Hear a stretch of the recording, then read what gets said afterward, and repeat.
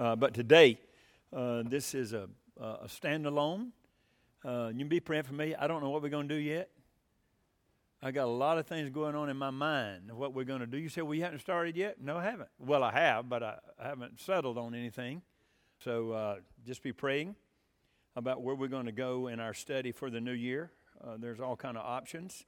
And trying to figure out which one will do us the most good at this point in time. You know, the Bible's full of stuff that we need. You just can't do it all at one time. So if God has spoken to you that you should tell me, let me know today, all right? Tomorrow won't count, all right? After today, I don't care what you think, all right? Is that a good way to say that? But we'll see if God is speaking to more than one of us about what to do. And that's the hard thing. When people say, well, there's nothing to preach, I'm thinking, what? Are you kidding me? The hard thing is where to start, to where we live, because there's so much going on. But today, we're looking at, I hope, something that will help us think through the rest of our life, and especially this year. And that is crossing over. That's what we're looking at today. Crossing over means going to the next place God has for you. It's a daily thing. It's a constant thing where you've got to decide, okay, this is where I think God wants me. As part of our experience in God was to find out where God's doing something, where He wants us to be at in that process, and then decide and do it. And we're looking at that concept, the same thing that they did in the Old Testament when they had to cross over Jordan to the Promised Land. It was a 400-year-old promise they had, and they never exercised it. They had failed 40 years prior, and now they're back at the same place, and they got to decide, are we going to do this or not? So that's where we are every day of our life. Where is God's best for me? He always wants His best for us. And we come to a place always where we say, okay, it's going to cost this to cross over to where God wants me. Am I going to do it? How do I know that's where it's supposed to be? So that's what we're looking at this morning. Anthony Falzo was a conductor on a 19-car freight train going through Ramsey, New Jersey. Katie Pritchard lived on a cul-de-sac, and she had just gotten home from the grocery store, and she was putting up the groceries, and her two kids, one 3 and one a year and a half, were playing down the cul-de-sac, and she had always warned them never to get close to the railroad track, which was 50 yards away. And while she was putting up the groceries, she heard that sustained thrill of that air horn on the train, and automatically she knew. And Anthony Falzo was looking out the conductor's window of the engine, and he saw something yellow and red moving, and he thought it was just trash, but then he realized it was those children on a railroad track. So he threw on the brakes, but there was too much momentum for it to stop. So he made his way around the catwalk of that engine, and engaging the distance and the time, as he got close enough, he jumped from the train and grabbed the kids and covered them as it went over them, and the train stopped. The second car was on top of them when they stopped. They were injured, but their lives were saved. So the news asked him, he said, what possessed you to do that? He said, well, I knew if I had not acted in that moment, it could have meant life or death for them, but I would forever be different myself. That's what this means. When God shows you where He wants you for your best in your life, you have to make a decision, and the decision you make affects the rest of your life. That's the way it was. We're going to have to hurry through. There's always more than what we have time for, but we're going to hurry and look at this crossing over. And even though it was the Jordan for them, the Promised Land, it was God's best. It was a promise that He made to Abram, that He said, I'm going to give my children, your descendants, this land. And if you look at the map, you see where they were coming out of Egypt, where they were supposed to go. Let's do a quickly little thing. Jordan is a place in life where it's a small window of time that is once in a lifetime sometimes. The biggies, once in a lifetime. There's always something God's wanting to do, so that it can be every day, absolutely. But once in a lifetime, maybe a biggie. A part of seeing God do something supernatural in our life to get us where He wants us to be. You know, in a brand new year, where is that? Where do you think God would have you be this year in a big way that you're going to have to make a decision? Am I going to do this or not? And how do I know it? We all have that opportunity as individuals, as a church. I remember once in a church years ago in a different place, it was a moment of decision, and I didn't know all the things that had gone on in the background in that church where I was, but I kind of stood my ground when it was a racial issue, and I just, it had been in the history of that church only 12 years prior to me getting there, that it was still in the Constitution. If an African American joined the church would dissolve and the land would go back to the original owner who gave it 100 years ago. That's what we had in Georgia still. So when I said, no, that's not the way it's going to be. And there was the majority of the church was in agreement, but there's always a few who, they're against everything. It don't matter what it is. And one of the older deacons, probably one of the most spiritual guys that I'd met at that point in my life, he said, this was our third strike. I didn't know any of that. He said, 2 times before this came up and everybody folded. He said, I saw it as if you did not stand here, God was going to take his hand off of us and we'd be done. I didn't know any of that. Well, God went on he blessed the church and a lot of things happened. But it was that moment when things and I didn't know any of that was going on in the background. Cost me, though. A lot of people didn't like me. Well, a few people didn't like me. The majority of the church said, that ain't right, for them to have that mentality. Anyway, that's the way it is. The church are individuals, both. That's the way it goes. Now, in Numbers chapter 21, you remember God had delivered the children of Israel out of Egypt, and he's going to take them to the promised land. And that process is a referral back to when that happens. And then we're going to look at Joshua. It says, and Jehovah spake unto Moses, saying, send thou men, they're right at the edge of the promised land. And he says, send a man from every one of the tribes, 12, to look at the land and bring back a report. That's what this is, right? That they may spy out the land of Canaan, which I will give unto the children of Israel. Of every tribe of their fathers shall you send a man, every one a prince among them. So every tribe was represented. And Caleb stilled the people. They came back and they said, oh man, it's flowing with milk and honey. It is just stuff we've never seen before. Grapes that they had to put on a pole that were so heavy to bring back and show the people. He said, man, this is it. But there were only 2 of the spies who said, we can do it. The other 10 said, no, we can't. That was the mentality, right? And Caleb stilled the people before Moses said, let us go up at once and possess it, for we are able to overcome it.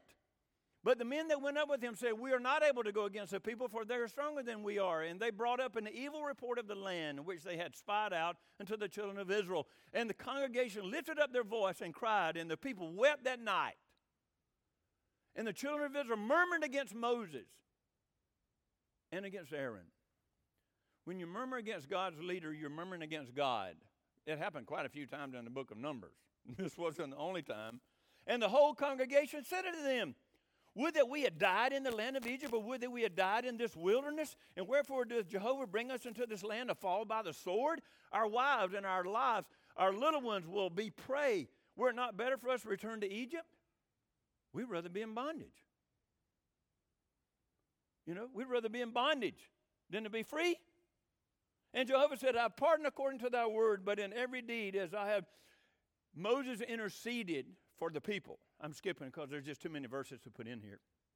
But in the very deed as I live, and as all the earth shall be filled with the glory of Jehovah, because of those men that have seen my glory. What is he talking about? They saw the plagues in Egypt. They saw how I delivered them from Pharaoh. They saw us cross the Red Sea. They saw all those miracles. And this has been in the last month. That they saw it all. My glory and my signs, which I wrought in Egypt and in the wilderness, because of those men. Ye have tempted me these 10 times, and am not hearkened to my voice. Surely they shall not see the land that I swear to their fathers. They're not going in. They'll never make it. They'll die and never go in the promised land. Neither shall any of them that despise me see it. But Caleb and Joshua, the 2 that were spies who said, oh yeah, we can do it. They'll make it. They'll make it. And have followed me fully. I will bring them to the land where he went, and they shall possess it. Your carcasses shall fall in this wilderness. That's why they wandered around for 40 years. For everyone who was 20 years old and older would die except Caleb and Joshua. God's serious. He's still serious. Whenever God brings you to the point and He shows you what He has in mind for you and you don't take it, there will always be consequences. You know, I'm not talking about you lose your salvation, but the blessings that God wanted on your life can be gone and you'll never get it back. And what happens is that blessing on your life could be a blessing to someone else. So not only do you lose out, but other people lose out. So that's exactly what he's saying. According to your whole number, from 20 years old and upward, which have murmured against me, you don't make it. You're gone. Doubtless you shall not come into the land concerning which I swear to make you dwell therein, save Caleb and the son of Jephthah and Joshua. There's only two. And so that's what happened. And now we come back in Joshua chapter 1 and we pick up Moses is dead. He's just died. Now Joshua is the leader and they're back at the same place. Man, there's a lot of sermons you could preach at this place. You made a bad mistake over there. Now you're back over here and you have a second chance. What are you going to do with it? Are you going to cross over this time? Or are you going to bow out again? What are you going to do? That's what it is. Now it came to pass after the death of Moses, the servant of Jehovah. You know, we know at least how many years passed? 40. Because Moses led them in the wilderness. 40 years. You know, if you ever look at the map, you know how close they were to the promised land the whole 40 years that they wandered? Right at it. Just across the fence.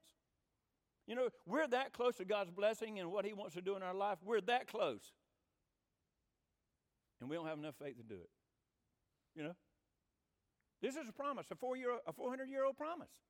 God said, I'm going to take you, and they knew it. They said, oh, no. That Jehovah spake unto Joshua the son of Nun, Moses, minister, saying, Moses, my servant, is dead. Now, therefore, arise, go over this Jordan, thou and all this people, into the land which I gave to them, even to the children of Israel. Every place that the sole of your feet shall tread upon, I have given it to you, as I spake to Moses. Then Joshua commanded the officers of the people, and I'm jumping down to verse 10. There's a lot of verses. You need to go back and read the whole chapter, okay? There's a lot in there. Pass through the midst of the camp and command the people, saying, prepare your victuals, for within 3 days we're going across. You need to get your stuff together. We're going. You know, we're going across.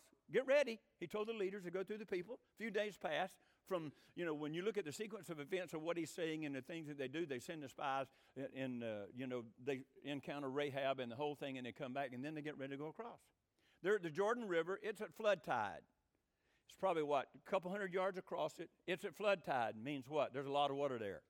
I don't know if you know what that means. A river, when it's at its fullest point, is flood tide, where it means you can't just walk over. It's going to be a struggle. So that's another one of those threats in front of them. To go to possess it, the land which Jehovah God give it to you, to possess it. When he passed the baton of leadership to Joshua before he died, in Deuteronomy, he talks about that.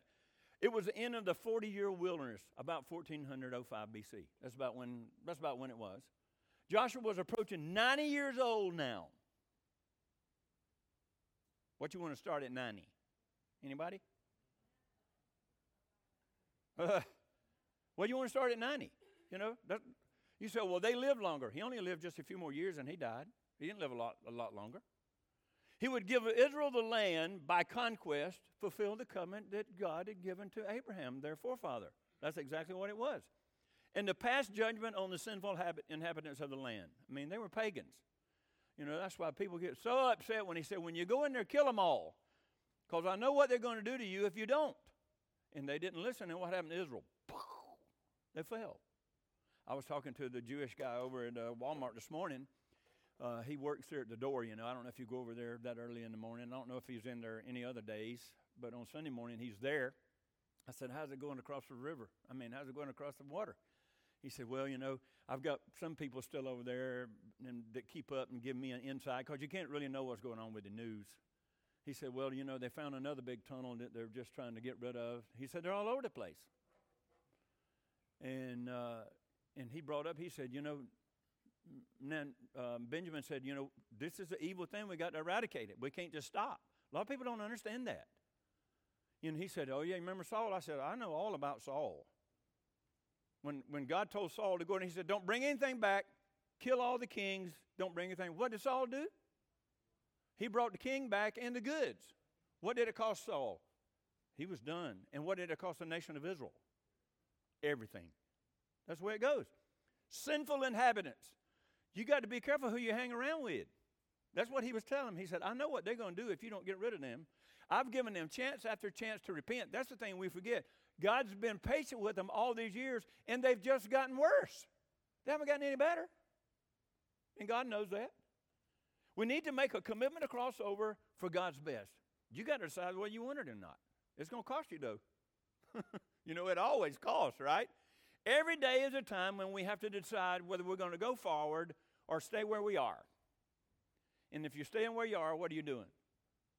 You're going backwards, you know, because the earth is moving. Every day we face the Jordan life, every day in some capacity. How are you going to handle it? God moves forward. He does not live in the past. Did he do something yesterday? Good. What's he going to do today? He's moving. He's moving. He doesn't stay in one place. It doesn't matter what you accomplished in your life last year. What did God want to do this year? What does God want to do today? You know, what does he want to do this week? You know, if you're reading through your book, Drawing the Circle, it's exciting just to read that things happen in people's lives, you know. You never know what God's going to do. You know, you just don't know that. He always advances, and if we don't advance, then we're not where he is, because he's moving forward. Always. Joshua said, get ready. I remember a long time ago, and somehow or another, I got a hold of the tape back when I was farming, and my older, he wasn't a preacher, he was a layman actually, but his son got to be a good friend of mine, and he was always giving me cassette tapes of preachers, and I never heard anybody preach like that. You know, our little home church in the country, it just wasn't there. They were doing the best they could, all right? But it was a sermon from Mabel White, actually, when they were over there on what's that road they used to be on? What? Eisenhower, yeah. And it was an African-American preacher, Cameron Alexander. I remember his name. I mean, man, I hadn't listened to this tape in 30 years, but I remember somehow or another. And he was talking about when God gets ready to do something, and you know how extravagant African-American preachers can be? They do have a gift in that, you know. They do. And he said God was getting ready to do something, and he said, you know, he was talking about it, and he said, God said, we're getting ready to go across, and the chairman of the evangelism committee said, well, we don't know anything about that. God didn't tell us anything about it. He said, what are we supposed to do? And the preacher said, you're just supposed to stand there. God's going to do it. You just get ready. And that's the way it is. God's going to be moving, and if you're not paying attention, you're going to get left. And you can miss what God had best in mind for you, and it might not come back around. Well, he'll give me another chance. Not necessarily. Not necessarily. These people didn't miss it the first time in Numbers. They didn't get another chance. They died in the wilderness. We must cross over to a purposeful future or stay behind aimless futilely. No good whatsoever. From God's perspective, he said, this is what we're going to do. We need to know the certainty of God's direction. Part of our experience in God was that, right? How do we know? We got this and this and this, all these elements to try to help us pinpoint, okay, we think this is where God wants us to be.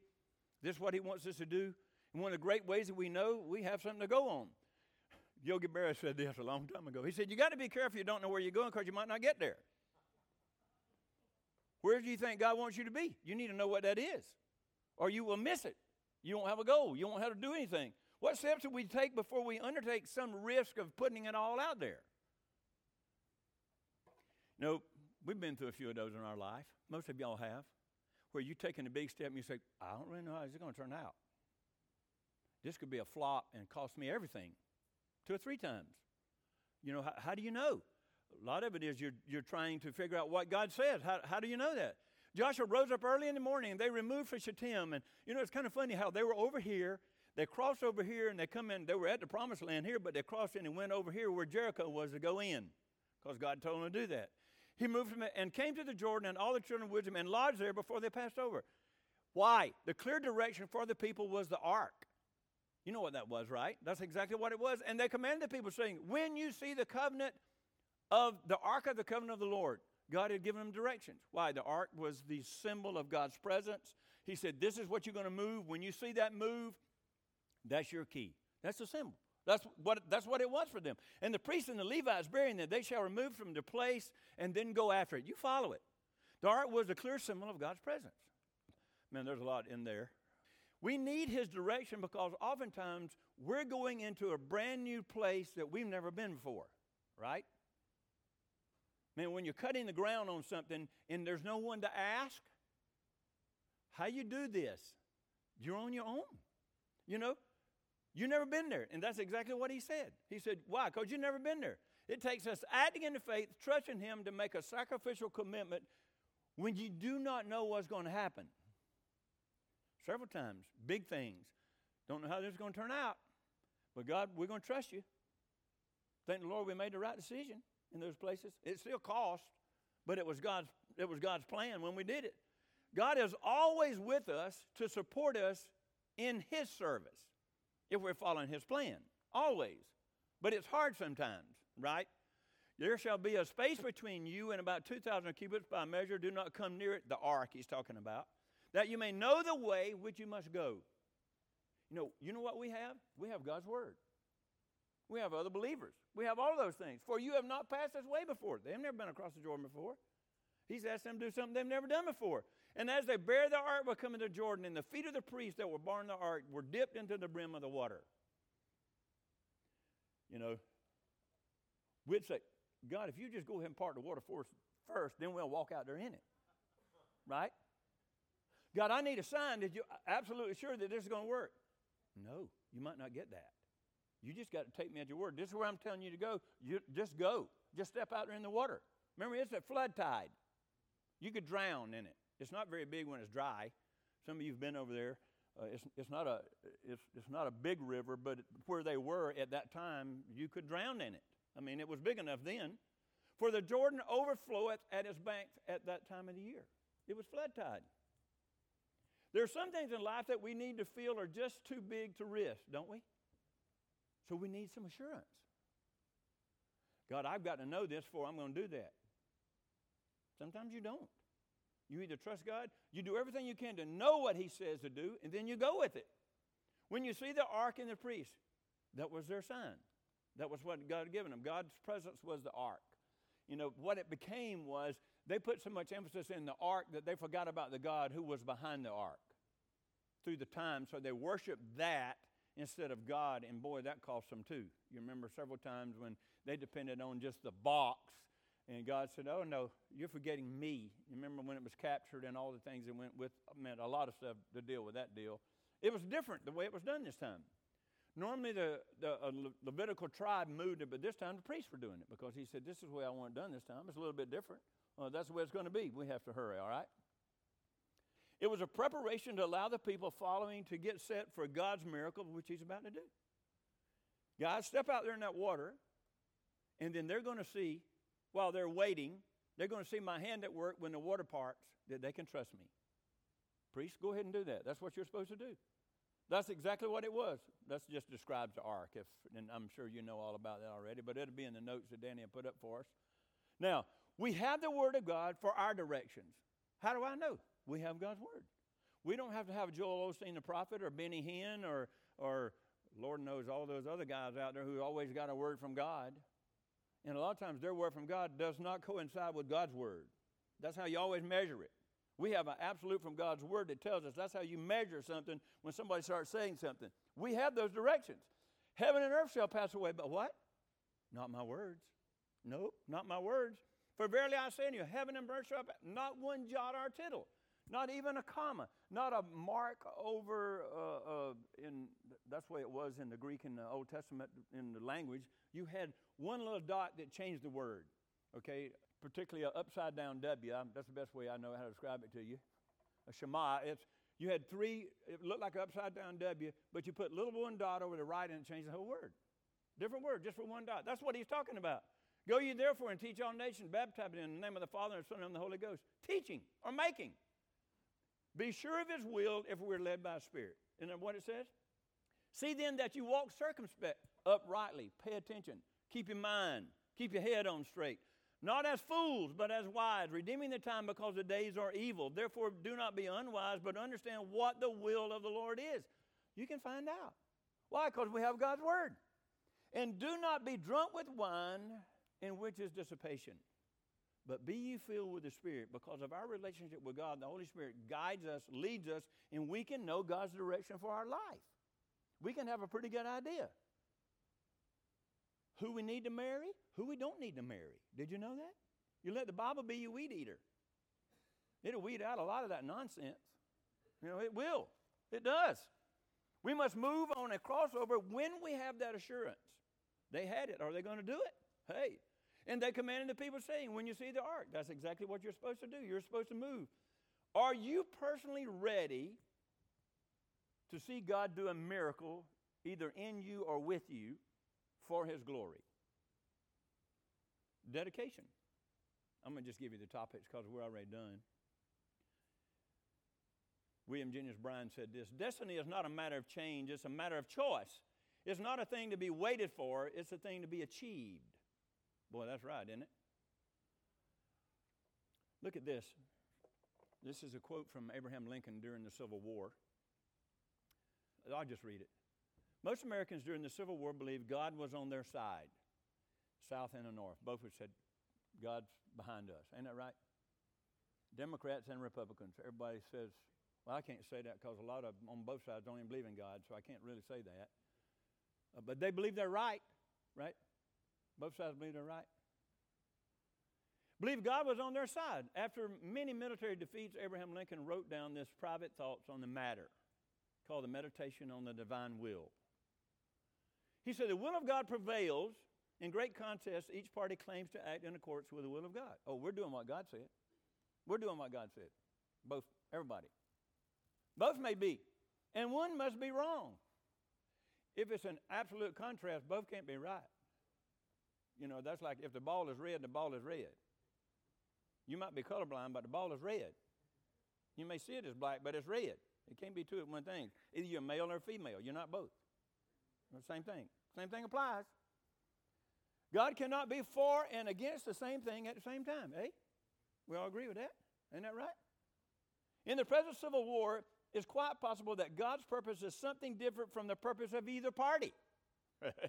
You mean we could be wrong? We could be wrong? Yeah. And yet the human instrumentalities, working just as they do, are of the best adaptation to effect His purpose. What is God's purpose in it? I'm almost ready to say this is probably true. That God wills this contest and wills that it shall not yet end. By His mere quiet power on the minds of the now contestants, He could either have saved or destroyed the Union without a human contest. Yep, I agree with that. Yet the contest began, and having begun, it could give the final victory to either side any day.